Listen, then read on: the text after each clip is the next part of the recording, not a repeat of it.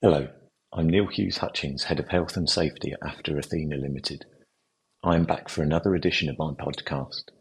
If you are unfamiliar with the format of my podcasts and blogs, then as a reminder, their purpose is to act as a starter topic for further discussion within your organisation, or to assist with improving compliance, or to allow workers to understand the specific topic being discussed.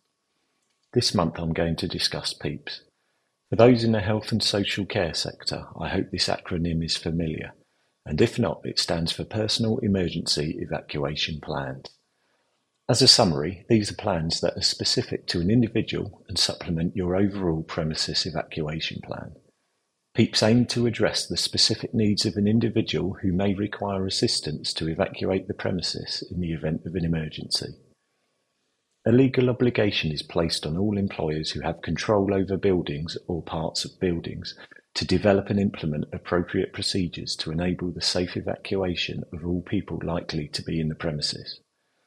This would include people with disabilities, mobility difficulties, and those who are otherwise impaired, whether permanently or temporarily.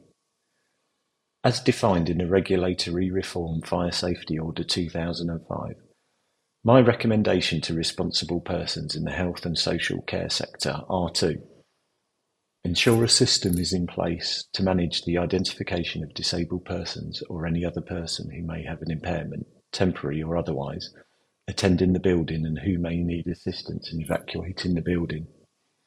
Ensure plans are in place as required to address the needs of any person requiring assistance. Ensure these are drawn up by competent persons with input from the persons concerned. Provide resources accordingly and implement arrangements and any reasonable adjustments identified as required by the plans developed. Provide appropriate training and ensure staff competence for providing the required assistance. Carry out regular drills and practice runs. Ensure any evacuation equipment and installations are maintained in good working order. Review the plans regularly to ensure they remain relevant and suitable. You may wish to consider the following.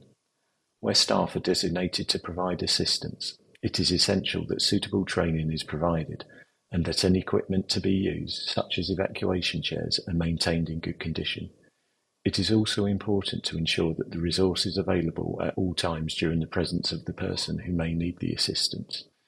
Drills and practice runs are usually necessary to ensure maintained competence. Certain evacuation procedures may put the disabled person at risk, such as carry-down procedures to carry someone downstairs. Whilst this risk will be reasonably practicable in a true emergency situation, this will not be the case for drills and false alarm situations.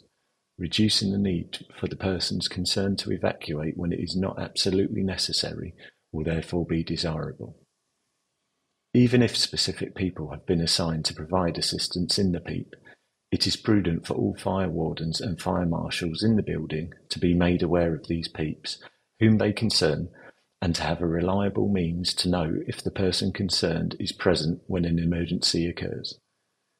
It is important to note that a refuge is a place of relative safety where people whose impairment might result in delayed evacuation can await assistance from building management with the next part of their movement to a place of ultimate safety.